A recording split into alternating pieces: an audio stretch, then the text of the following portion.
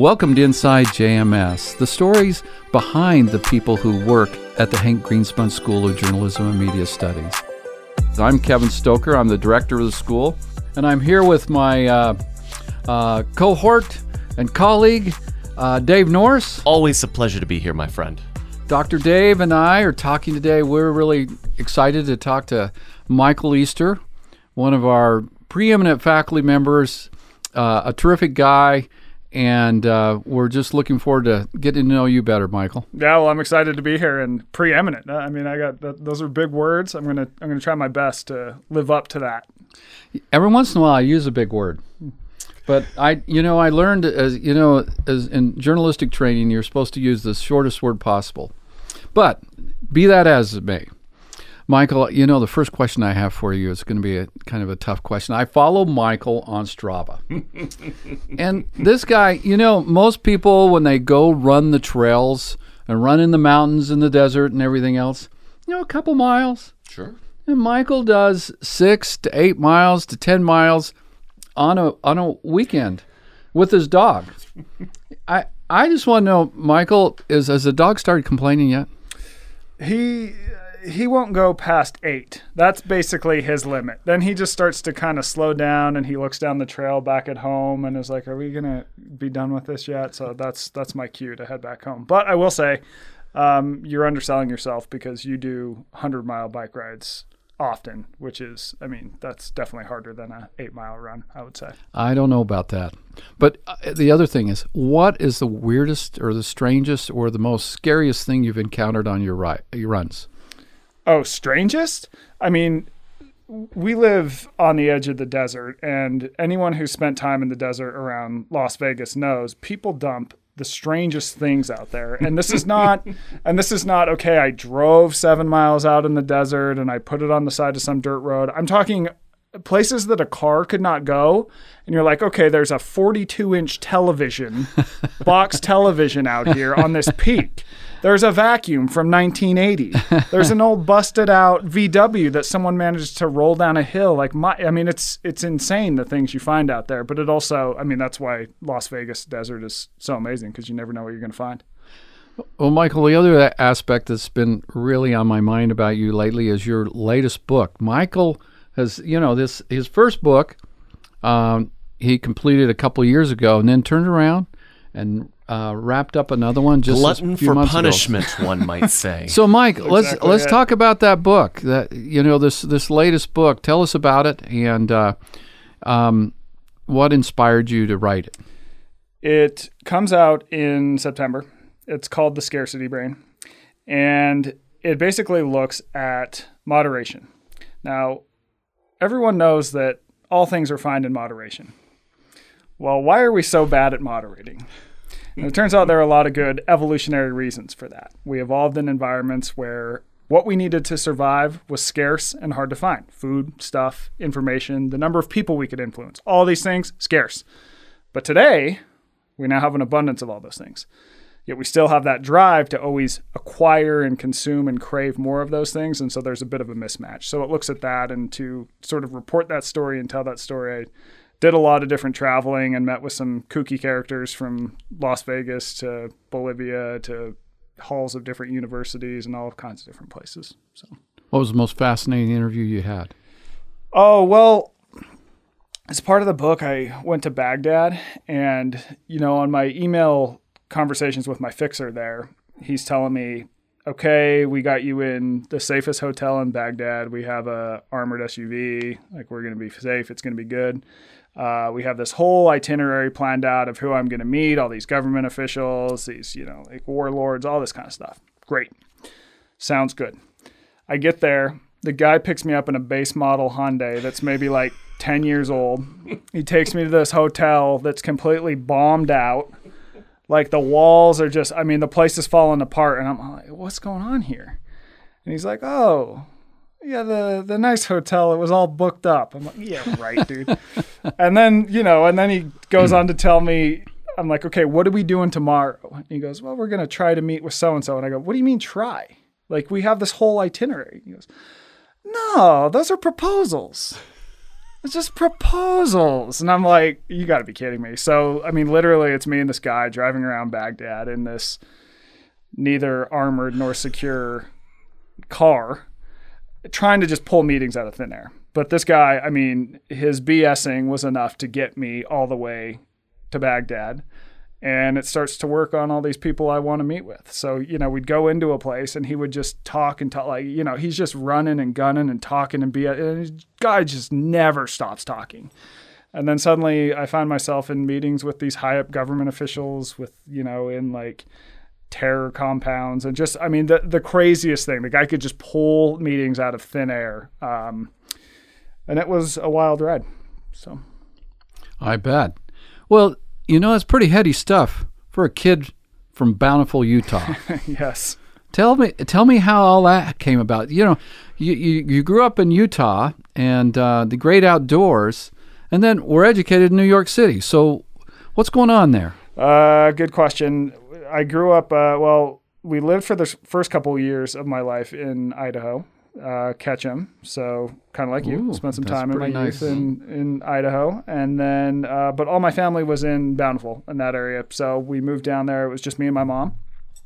And yeah, I don't know, just grew up there. It was a good place to grow up. It was safe. And my mom was always kind of one of those people who pushed me to maybe try and explore the world. So she suggested I maybe try going somewhere out of state for college, and I did. And that just, I don't know, led me to journalism and going to grad school for journalism. And yeah, now I'm here. No, you did your bachelor's degree at... it's called Wheaton College outside of Boston. Right. And my bachelor's was, it was a liberal arts school, small liberal arts school. You could invent your own major if you wanted to.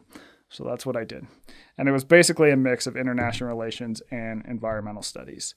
Now, what I wanted to do with that at the time was go on to get a business law degree and basically work for big oil or something like that. Now, why I wanted to do that, I could not tell you. Junior year, or maybe it was senior year, I took a course in basically environmental writing, nonfiction, creative nonfiction centered around the environment. And I loved it. And I decided from there to go to grad school. And that was a good plan, too, because I graduated in 2009. So my graduating class in undergrad was the class right after the financial collapse. So you either went to grad school or you went to your parents' basement. It's like, well, I guess I'll do more school. So tell us a little bit, Michael. If we've read your bio, we understand, your time in New York was also punctuated by a period at Men's Health. Mm-hmm. We talked a little bit about running in the desert for miles on end, even your dog getting sick of running. Mm-hmm. What inspired you to kind of be, number one, kind of very health-oriented, but, more so than that, being physically active is really important to you and kind of how you live your life. Talk to us a little bit about what inspired that. Were you just the kid that never stopped going, or has this been something that's evolved as you've grown? Tell us a little bit about that, because that shaped who you've become as a professional in a way. Right. Well, I would say that in my life now, I exercise so I don't go crazy. To your point about being a kid, I was always a kid who was like a power plant, just running around, a lot of just pent up energy and interest and like wanting novel experiences that are at the extremes. Now that got me in trouble in high school. So I had to learn to channel that into something more productive. Exercise for me is that more productive thing. So I had always been into fitness and exercise. But it wasn't like, I was into it in the sense of that a person would go to the gym a handful of times a week, that would run. And when I was in grad school, I interned at two popular men's magazines, GQ and Esquire, and also at Scientific American. So I had, on one hand, experience from two popular men's magazines and experience at a very popular science magazine. A job at Men's Health opened up, which is a men's magazine that covers health science.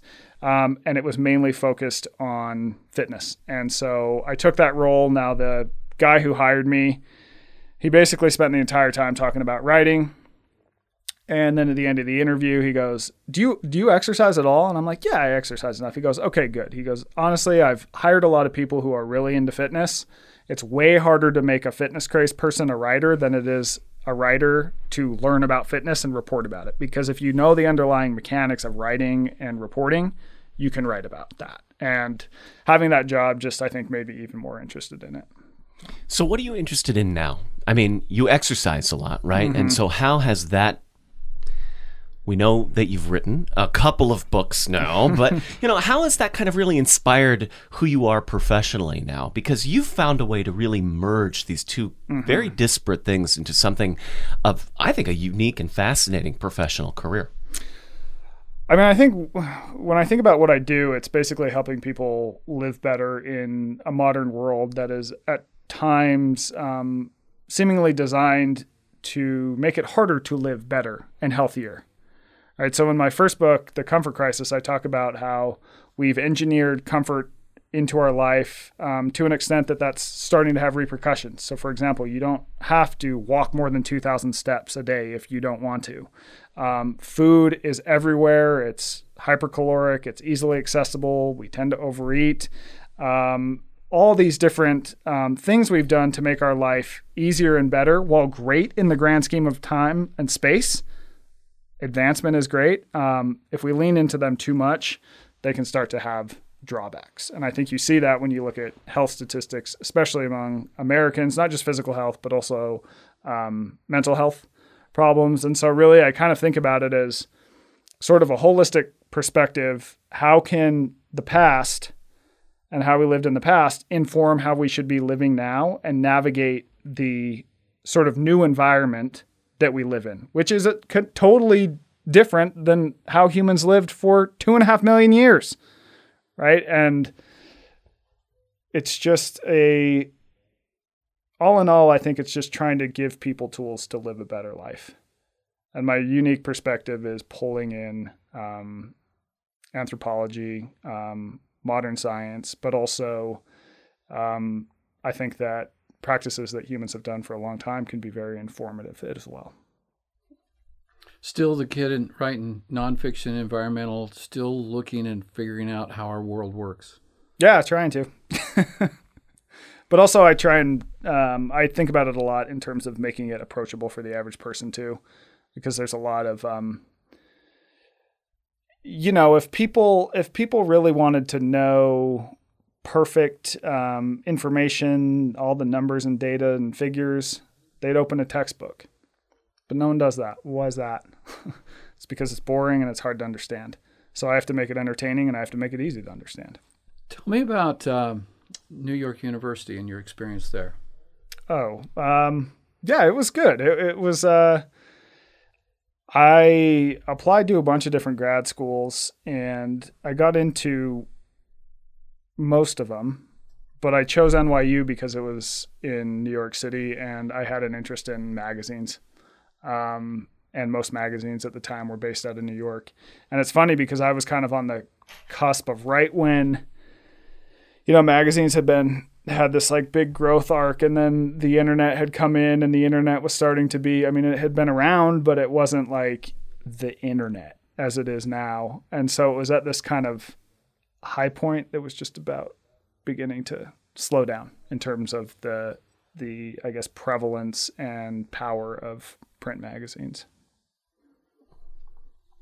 So you teach you teach an intro to mass communications, essentially, media foundations. You also teach a media entrepreneurship class, and you teach a digital newsroom. These are and you can teach health comm and various other things. Tell me about getting into teaching. What was that transition like? When I came to UNLV, it was before you were here, and the person running the department was running multiple departments. What I got in terms of instruction was, here are the name of your classes. Okay, what do I do? Well, here's their names, so figure it out. So I'm like, oh, okay. But I did figure it out. And I think it actually worked out pretty well because at the time, I think the department was really heavy on PhDs, which departments absolutely need, but I think journalism, you also need the flip side of people sort of on the ground practicing. So I tried to kind of, I got some counsel from, the more academic side, but then also tried to weave the, I guess, practice element, sort of my background in practice into my classes. So I can say, here's the theory. Here's how I use this when I have to go out and report a story, or when I think about building a media brand, when I think about integrating advertisers in the context of a world where advertisers are paying less per click, yet we need to keep the lights on, and you want a job, don't you? So we got to figure out, how do we balance all of this? You have talked a lot about, in marketing your work and everything else, that you've moved into kind of the digital realm and become pretty savvy about what's going on there. For a modern day journalist, kind of give us, if you were kind of going to give instruction manual on what would be the best steps to take to be successful as a digital journalist, what would it be? Like for a student just graduating? A student just graduating, someone who's trying to get into this line of work. Yeah. So I would say if you're just graduating, you're not going to be great yet. So you need to get great. Now, if you try and get great on your own, you're not going to be getting a lot of feedback. So if you were to be like, I'm just going to do my own thing, you're not going to learn as quickly. So I really think that there's a lot of value in trying to work for a traditional news organization where your work is under their banner, but you are getting edited and you're getting taught by people who know what they're doing better than you, and you can learn from them. Now, in your time there, you want to be sharpening your skills as much as possible. You want to be thinking about building your own audience, using social media to build your audience. And then eventually, when you feel like you're good at what you do, ideally you go on and do your own thing and try and build your own audience. So the journalists that I think are doing the best today, they are, one, good at what they do, but they've figured out, I need people to be coming for my work only. So thinking about, how do I get my own audience, and then how can I eventually monetize that audience? Whether that's through a newsletter, whether that's through a podcast, whether that's just being able to approach large brands, and large brands are going to be like, oh, we know you. Yeah, we'll work with you. Really thinking about, how do I build myself up in a way and figure out multiple income streams? Because it used to be, you think about like a person, take someone who's writing books. It used to be that like if you only wanted to write books, like you could probably do that, and the book would be your moneymaker. Today, people who write books are doing a lot of other things, right? So the author becomes a thought leader. They become a public speaker. They may be doing some consulting for brands. There's a million different things someone like that can do. You can no longer, as a journalist, sit in the dark office and type and make phone calls. You have to put yourself out there. You have to find new ways of communicating with people. How did you what was the turning points in your career that kind of, in which you started implementing things like that? The book. So it took me doing the book to realize whenever I would write a story for Men's Health, one of the biggest magazines in the world, the biggest men's magazine in the world, 60 countries, 40 different languages, 40 million like people who read it every month. Great. But when people read an article in that magazine, they don't read a Michael Easter article. They read a Men's Health article. When I did the book, that is a Michael Easter book. So now all of a sudden it went from, oh, this person is an idea generator, rather than like this magazine with these unnamed people I don't even know is an idea generator, if that makes sense. So once you do the book, now all of a sudden you can start putting out your own content in a way that can ultimately build something larger and also more rewarding, because now I can steer the ship. Before, I'm having to work with an editor who's going, well, I don't like that, or we don't like that, or, oh, and by the way, there's only so many words we can use here. And you're ultimately under that voice too. So once you do something like a book, or it could be, I don't know, a YouTube series, it could be a documentary, it could be a podcast, it could be a newsletter, whatever. You start to be able to steer your own ship, and people come to you for information and your unique worldview. So once I realized that, it was like, oh, okay, now this makes sense. And I'll quote one of my friends. His name is Jason Pfeiffer, and he's the editor-in-chief of Entrepreneur magazine. And he recently did a book. We have the same editor. And he was saying, it was really funny when I signed this book contract, I would tell a lot of my media friends I'm doing a book, and they would be like, oh, that's cool. You're doing a book. And then I would tell all my entrepreneur friends I'm doing a book, and they would go, cool, what are you going to do with it? Everything is a key to something else. So the book might be your flagship property, but you're ultimately trying to use it to build something else. I mean, I think if you can hone in on one word, it's leverage, right? Yeah. How can you leverage one thing to then build on that and do something else? And so whether that's, as you mentioned, a podcast or a newsletter or a YouTube series or whatever it might be, you've established this brand now that is separate from Men's Health, but it is the Michael Easter brand, and people are coming to you for that. And then you can leverage these various different forms of media and technology in order to continue to tell that story just through a variety of different platforms. And I think you're right. I mean, I think that is in some ways, that is the future of journalism. And you look at a lot of very prominent journalists, and they're no longer just associated with one magazine or one newspaper. But if they're still affiliated, they may have their own newsletter underneath the umbrella of the larger organization, or their own podcast, or whatever it might be. Or they might just go out on their own and start their own media company. Yeah. And I think that media, in a way, has been, when I think about, teaching students, like, a lot of how we've traditionally thought about media has been not great for journalists to make a reasonable living in today's environment. The idea that you should never, under any circumstances, work with a brand, that's maybe that worked when, the New York Times was paying people $150,000 a year or whatever it was, but that it's just not reasonable today. And especially if you can learn how to navigate those waters, because ultimately, I go back to what is going to best serve the reader in anything I do. How is this serving the reader? And if there's a brand involvement in that, fine. That's fine. If this is what is going to help the reader, what do I care if there's a brand involved in it? So we are running short on time, and I want to talk before we have to let you go, Michael. But I want to talk a little bit about your teaching, because you've talked about how you are taking that experience that you've had and kind of imparting that in the classroom. And given that you teach a variety of our students kind of at the beginning in the intro course, and then towards the end in some of the 400 level courses, talk to us a little bit about your teaching. Kind of, you came into UNLV with the directive, here's the class, good luck.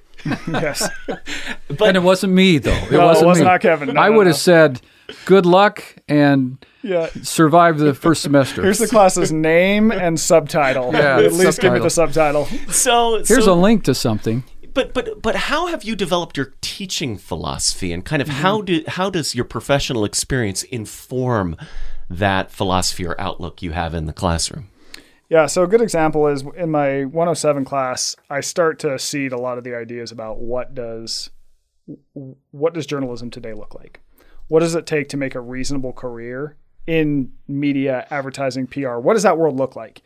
And part of that is that we're learning history and trends so we can put things in context. We're learning sort of what things are, what they look like today, what they might look like in the future. And we do that through a mix of textbooks, but also basically internet newsletters that go over current stories in media.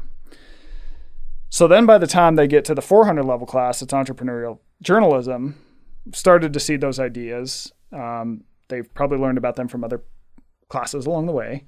And now we're going to put them into practice. So in that class, the main assignment is to create an entrepreneurial media project that you complete over the course of a semester. And what I want to see is growth from that. And I also want to see learning from that. So some people, for example, might create a YouTube channel on a topic that they're really passionate about. I've had others who have helped used media to propel the business they work at forward. I had another girl who had a plan to buy this after she graduated. She was going to buy this bar in Oregon, and the bar was like in a cool town. It was but it was like this old kind of dive bar, and it was like, okay, well, let's create a media plan for this bar. And when you get up there, you have got your daily, here's what I'm doing every single day and how I'm going to roll this business out now that it's under me over the next year. And she 5x'd the income of the bar over the course of a year using all of this stuff. All right. So it's like, how can I give people tools that are going to make them a living? Because journalism is hard to make a living at if we don't sit down and talk about the realities of money and how the industry is changing financially. And that may be a good closing question. A lot of people are saying journalism is, in dire straits, that there's no real opportunity in journalism. And I often say, well, no, it's changed. There's great opportunity out there. What would you say? What is the future? What do you see as the future of journalism? Journalism 2.0 for you? Yeah. Well, I would say two things. I would say, one, if you can do the skills that a journalist needs to know to do well, you can do a lot of jobs well. If you can write well, if you can ask good questions, if you can interact with people well, and if you can research well, that's a lot of jobs right there. A lot. And then two, I would say there's a ton of opportunity, but it may not be in the places that we've traditionally thought of as journalism jobs. Are people going en masse to work at the newspaper now after graduating? No.